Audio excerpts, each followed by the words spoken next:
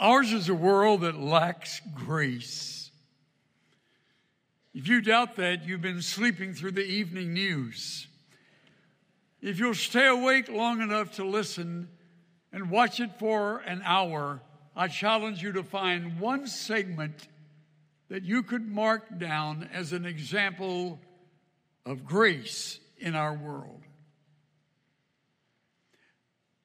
Don't hold your breath. It's hardly to be found. Ours is a world of gross hostility, anger, fomenting relationships that turn against others rather than build up others. It's a world of domestic conflict, even religious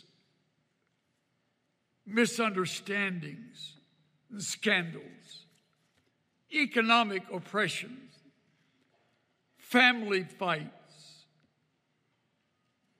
drug abuse, not just pornography, but child pornography. Not just sex trafficking, but sex trafficking of little girls and little boys.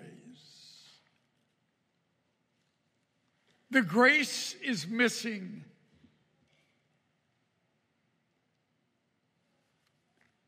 It must break the heart of our God as He watches the world in its eroding condition. You go all the way back to Genesis chapter 6. You will read words that reveal this is nothing new. God repented that He even made man, that every thought and motive of his heart was only evil continually, and that was early on. And here we are today,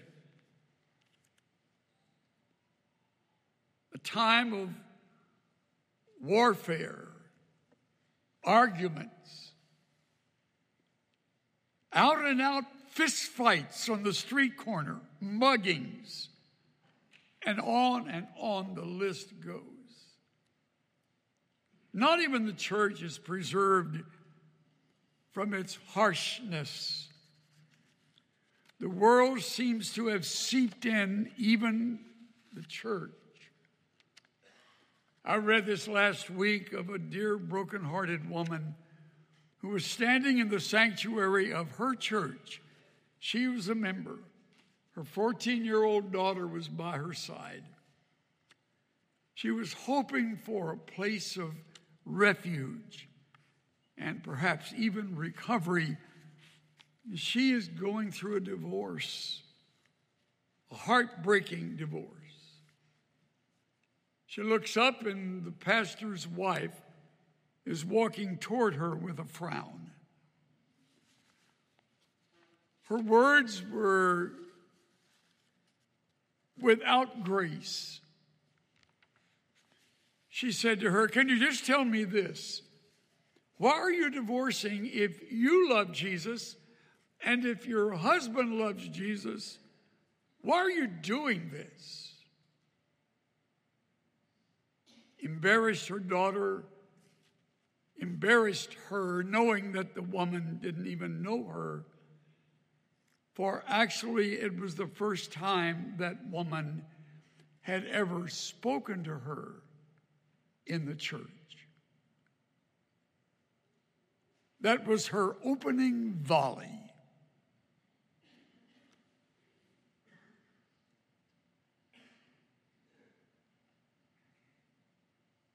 She said, "If only I could have felt her arm around my shoulder and heard her whisper to my daughter and me,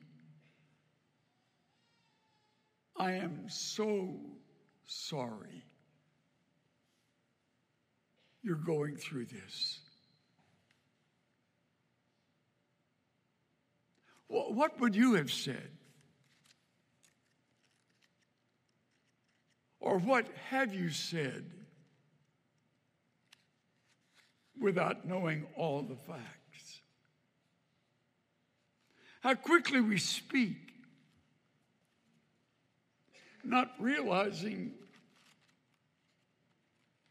there's a whole backstory in every heartbreaking situation about which we know either very little or nothing at all.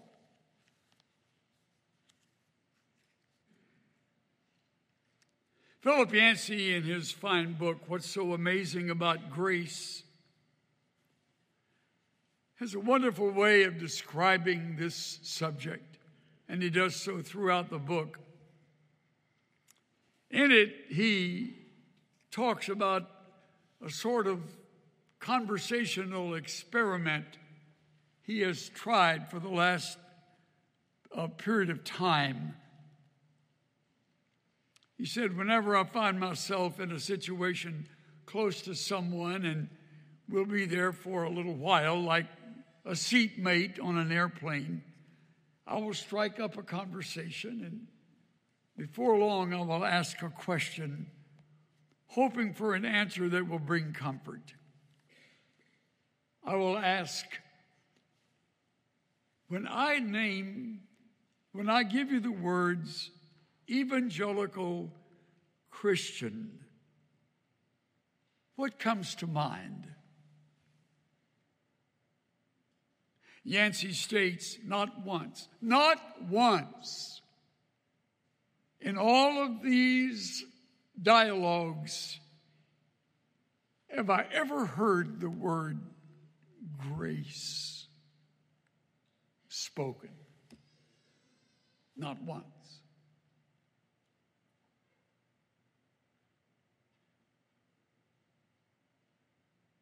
The reason I camp on this and have done so for several weeks now is because I don't know of anything that will build up one another in the church more than demonstrations, genuine, authentic demonstrations of grace toward one another. Kindness, tenderheartedness, willingness to forgive.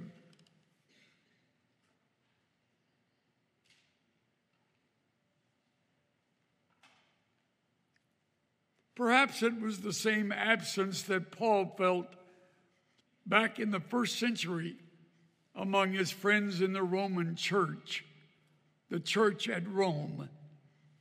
So in writing his letter to them, after this grand doctrinal treatise that he develops in the first 8 chapters, and then 9, 10, and 11 when he addresses the subject of the Jews and the plan of God, beginning in chapter 12 to the end, he talks about our horizontal relationship with one another.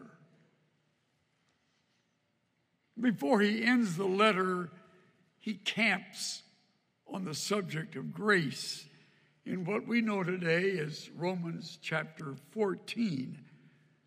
There were no chapters in the first century when letters were written. They've been added to make the reading of the Bible convenient and helpful. But I would say toward the end of the letter to the Romans, Paul gets into the subject and he talks to these people he loves who live in the busy and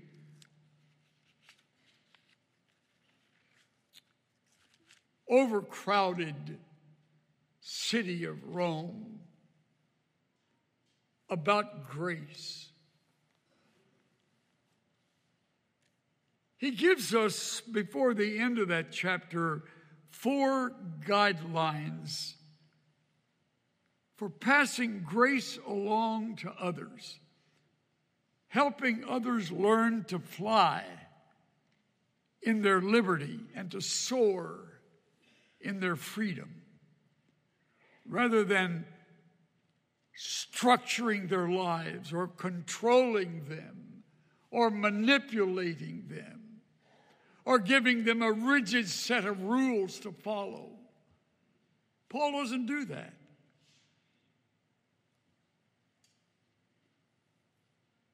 In these 4 guidelines, he begins with this word I mentioned earlier that's ground zero for grace: acceptance.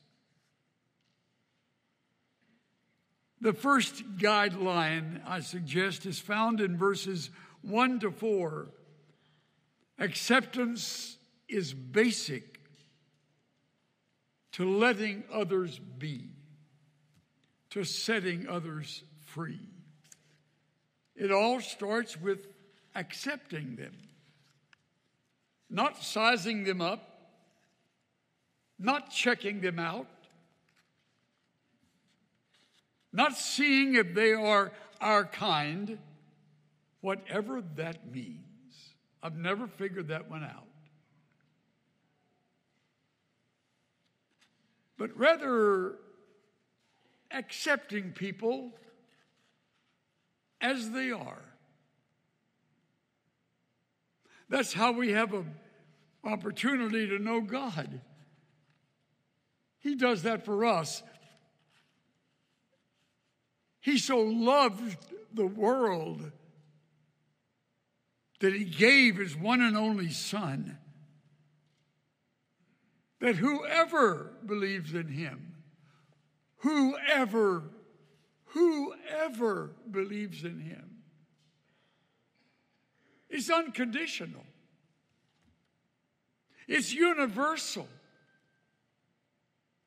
It's for you. It's for me. It's for our children. It's for our parents. It's for the aging. It's for the youth.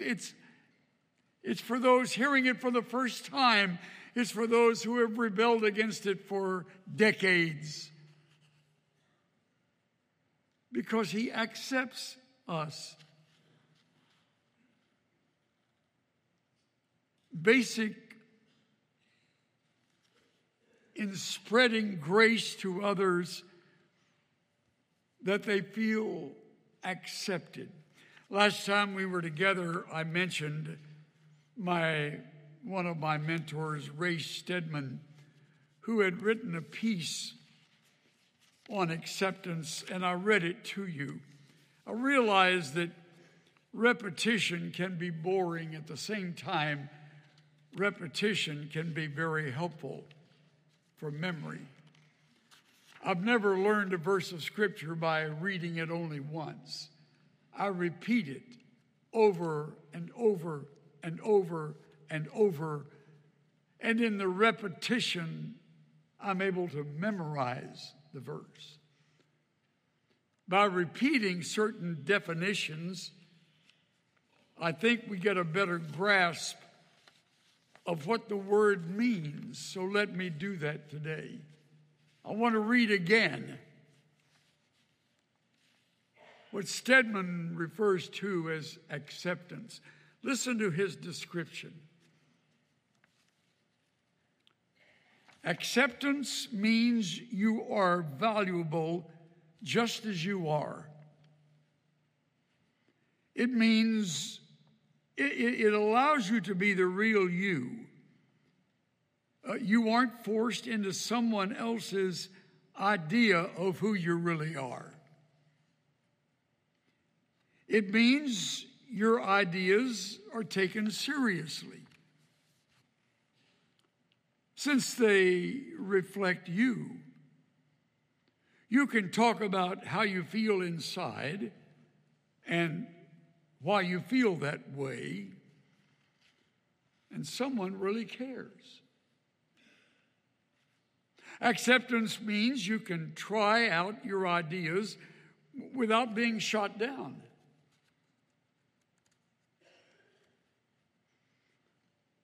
You can even express heretical thoughts and discuss them with intelligent questioning. You feel safe. No one will pronounce judgment on you, even though they don't agree with you. It doesn't mean you will never be shown to be wrong. It simply means it's safe to be you. And no one will destroy you out of prejudice. It's an awfully good description of acceptance. It's basic to setting others free. If you want to begin to pass along the grace that others need, take them at face value. Don't pay attention to their color. Don't worry about the dialect they speak. Don't try to analyze as you look at them and try to measure whether they might have been through this or gone through that or whatever may have been a background. I called it sizing other people up. Don't go there. Don't go there. Accept them. Listen to them. You might start with your own growing children, teenagers. Listen to them. Really listen without interrupting. And I might add, at the risk of offending some, without insulting them.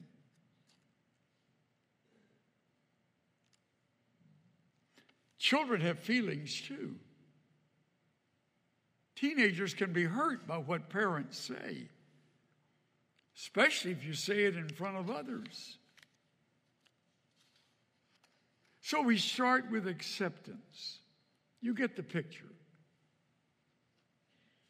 It's basic to setting other people free. Your neighbor. Accept your neighbor. The person you're doing business with, accept the person. Those at the grocery store where you do, accept those who help you, who check you out when you leave with your groceries. The people at the dry cleaners. Those at the store where you're shopping. Those in the mall. Meet them with a smile rather than a frown.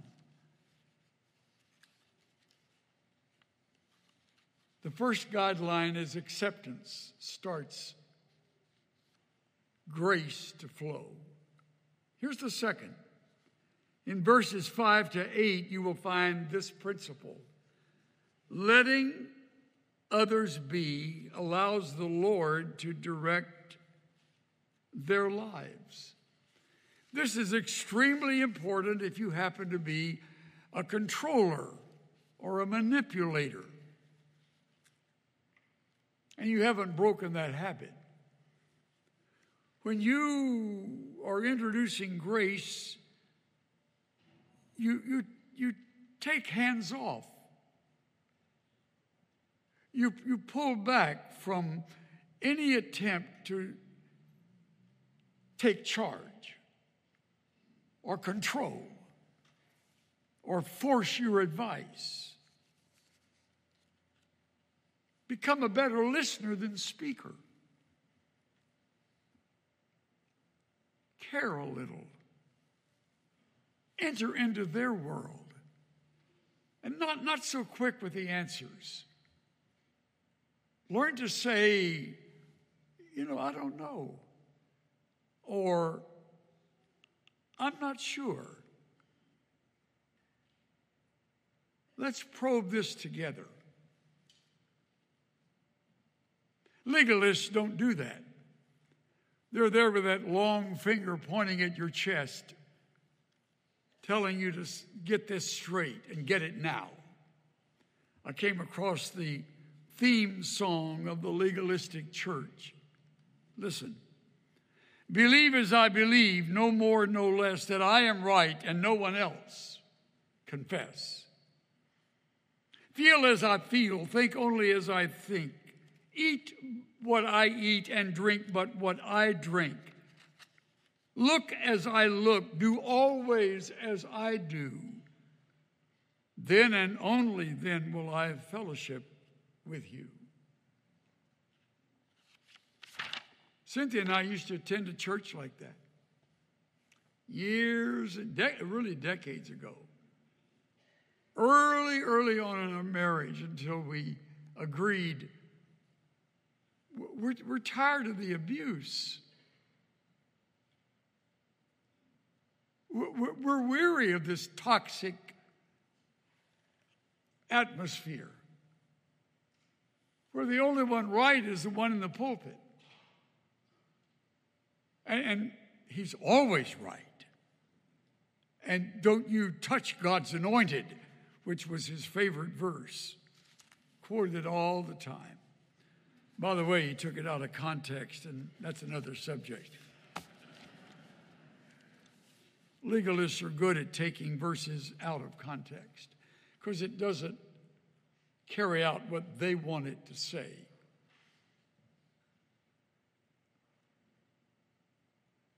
Take off the controls. Lighten up. Give people room. Let them think on their own. Risk their disagreeing with you without arguing. They may be right. That's a creative thought, isn't it? They may be right. And when they are, tell them.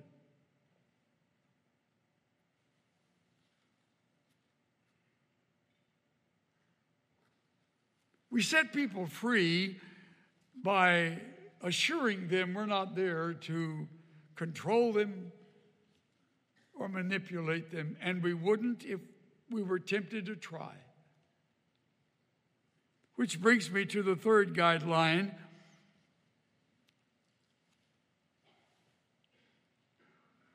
Freeing others means we never assume a role we're not qualified to fill. That statement should be enough to stop any one of us from judging another. You're not qualified. For to judge means you have to know all the facts without any prejudice. And you're very objective. Regardless of your title or your role, you're open. The reason we're not qualified to judge others is we don't know all the facts behind another's decisions. We are unable to discern another's motive or struggles. We're not totally objective. We have our own hang-ups and blind spots. We're all flawed and sinful, which is why Jesus, in his great Sermon on the Mount, speaks with such force when he says, "Judge not, that you be not judged." And then he uses an illustration that has some humor in it. He urges us to stop picking little specks out of other people's eyes.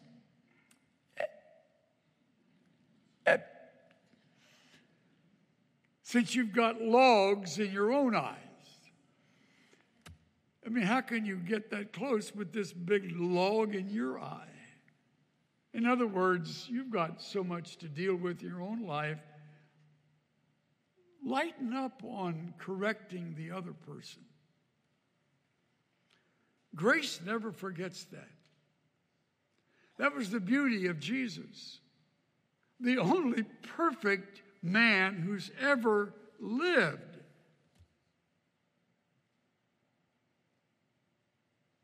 Wrote that. Said that, I should say. Said that. Don't judge. Leave judging up to the one who does know all the facts, who is objective, who is fully aware of all the motives, and all the hidden things and all the secrets.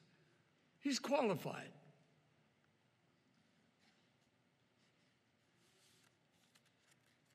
Let me review these first three before I get to the fourth guideline, because I want you to remember them. Number one, accepting others is basic to letting them be. Everything starts with acceptance. Letting others be allows the Lord to direct their lives. Third, freeing others means we never assume a role we're not qualified to fill. And then if you read verses 13 to 18, here at the end of chapter 14 of Romans, you will come across a word I've hardly mentioned so far. Allow me to read a few verses. Therefore, let us not judge one another anymore, but rather determine this: not to put an obstacle or a stumbling block in a brother or sister's way. I know and am convinced in the Lord Jesus that nothing is unclean in itself. That gives me a pause, because I realize I didn't clarify the matter of the meat and the vegetables.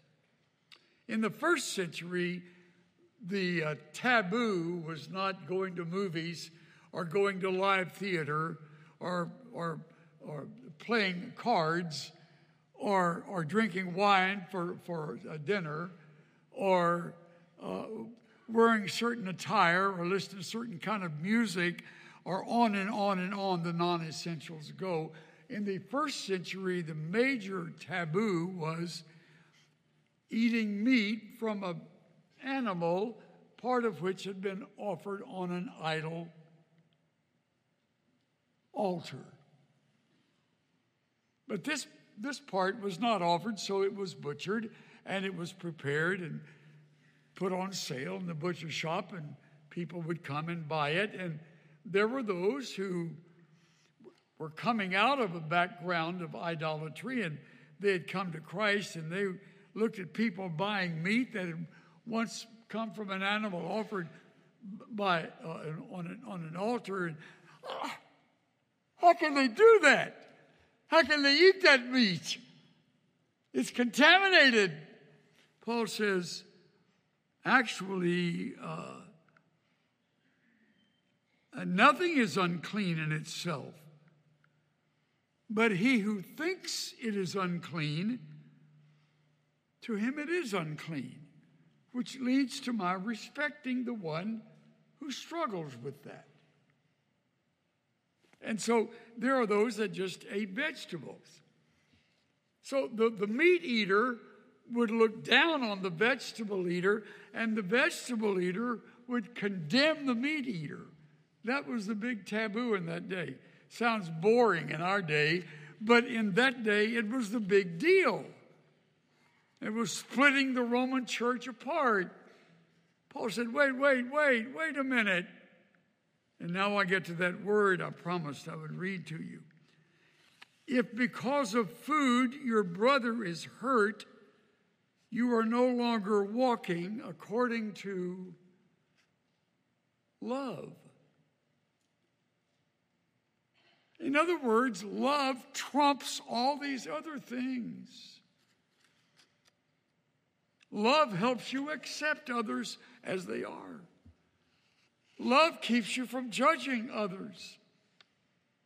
Love causes you to restrain your comments, which would judge another. Love keeps you from taking advantage of them in their weakness. You care about them. You love them.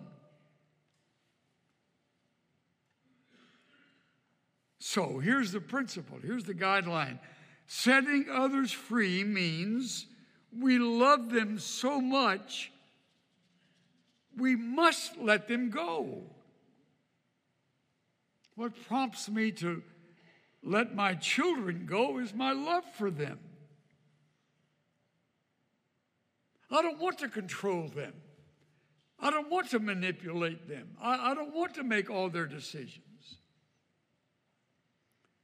My love says, I find delight in encouraging them. If they ask, I'm happy to talk about it, but I'll never use that conversation as a put down or something that takes advantage of them, because my love is such, I really want to let them go. And in love, I release them. We've tried to do that with all 4 of our children. Is there risk involved? Of course there is. Of course. It's the risk that frightens the legalist. The legalist operates out of fear. What if? What if someone takes it too far? Well, they may. They actually may. That's the risk you take. But it's worth the risk, because grace leaves room for risk. Letting go is risky.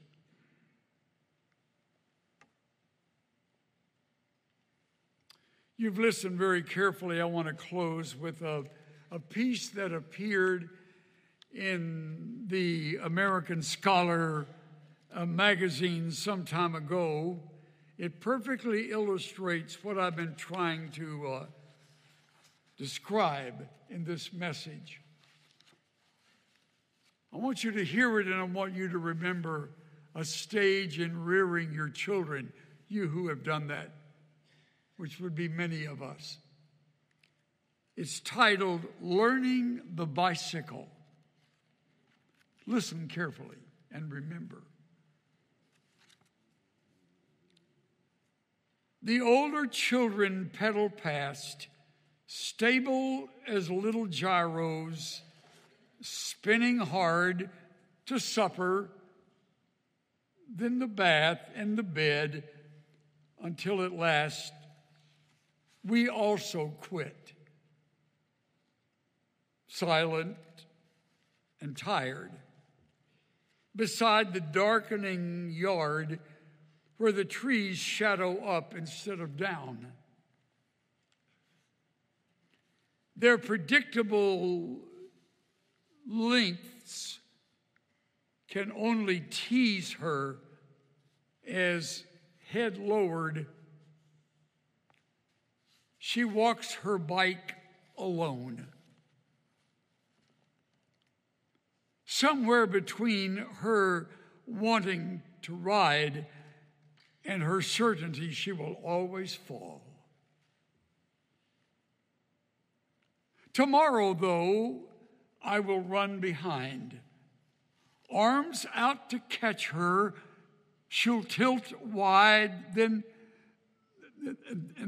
balance wide, out of my reach, until distance makes her small. Smaller beyond the place I know that to teach her I had to follow. And when she learned, I had to let her go.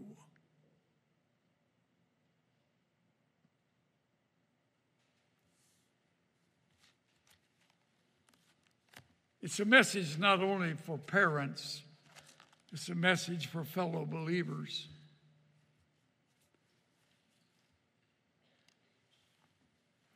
Once I have taught, I have to let every one of you go. I do. And I will. I will not follow you. I will not stalk you. I will not send you little notes. I will not spy on you. I will not look through your keyhole. Are you behaving in there? Are you doing what you should be doing? You'll never find me doing that. I've learned over the years. My children helped me learn. When I helped them learn the bicycle. And finally, they got it. Remember the day they got it? Man, they thought, I can ride to China. Bye. And off they go around the corner, and you can't see them anymore. They're out of sight. And then there's the car. Remember the car?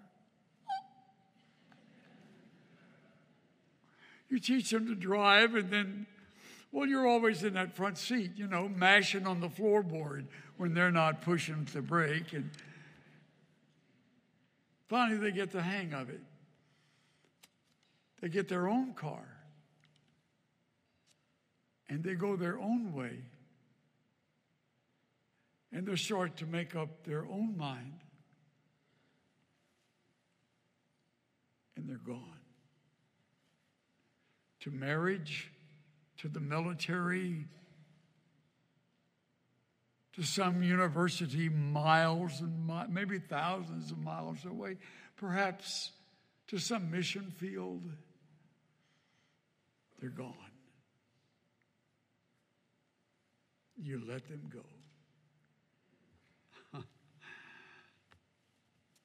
Risk in that? You better believe it.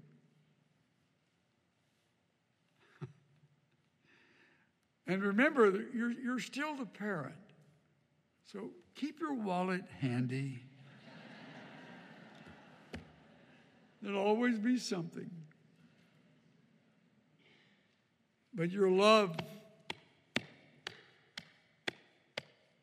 stay strong. And you're so delighted that they still talk to you and love to embrace you. I had a dear woman say to me in this line just right after the first service, pray for me, she said.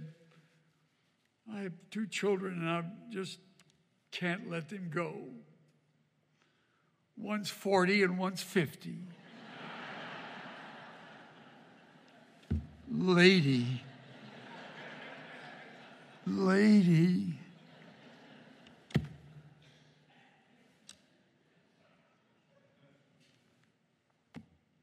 Let him go.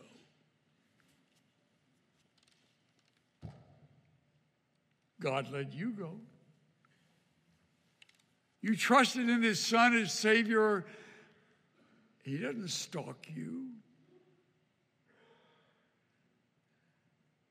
Oh, his Spirit will convict you, and he loves you enough to care about you and warn you, but in the final, you make your own decision. You can sin to your fill. And he may choose to let you live a long life in your carnality.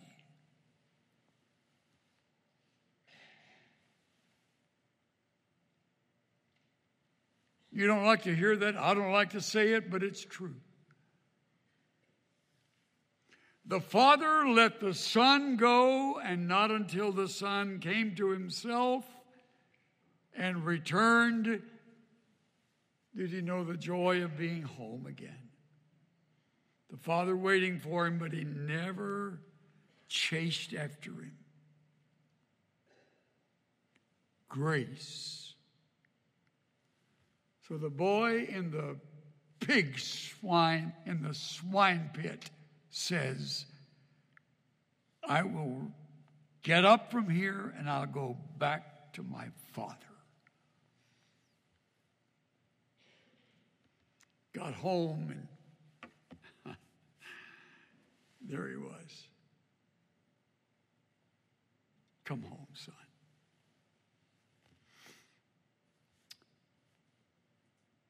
But looking out the window was an older brother who never did understand grace, which is another story. Bow with me, will you? Grace for the moment It's all that we need. All that we need. Let it be. Release that grip. Stop the worrying.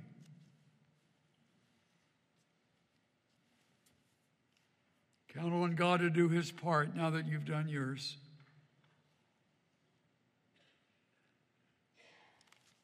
And lean hard on his grace to take you through the lonely days when you don't hear and you don't know.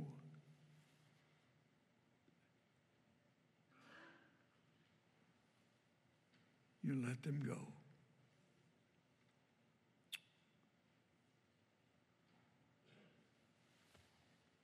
If you never asked Jesus to come into your life, what on earth are you waiting for? You'll never have a better moment than this one. He's right here. He's available. Of course, he'll be with you when you get in your car. He'll be with you when your head is on the pillow tonight. He'll never leave you, waiting for you to turn to him and take his Son as Savior and Lord. Then you'll be introduced to that grace for the moment and realize it's all you need. We're going to sing it together once again as we close today, so stay seated after I pray.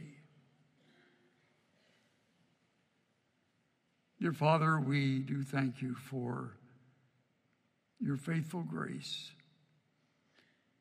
Thank you for never writing us off, never throwing us out, never canceling our name from your book. Thank you for your grace, staying with us, calling us home. Now teach us to pass along the same kind of grace to others.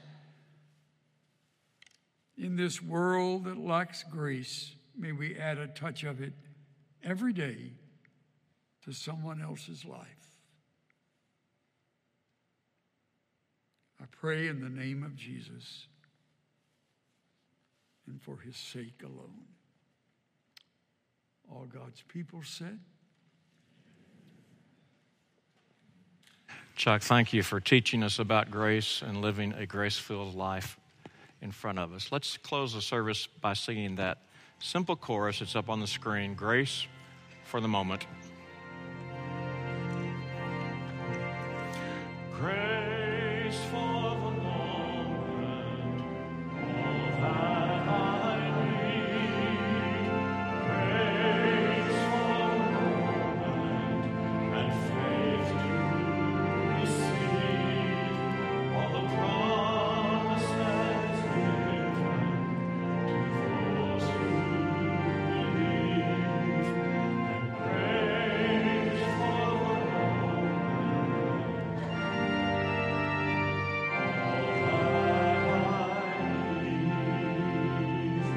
being here this morning. Have a great afternoon.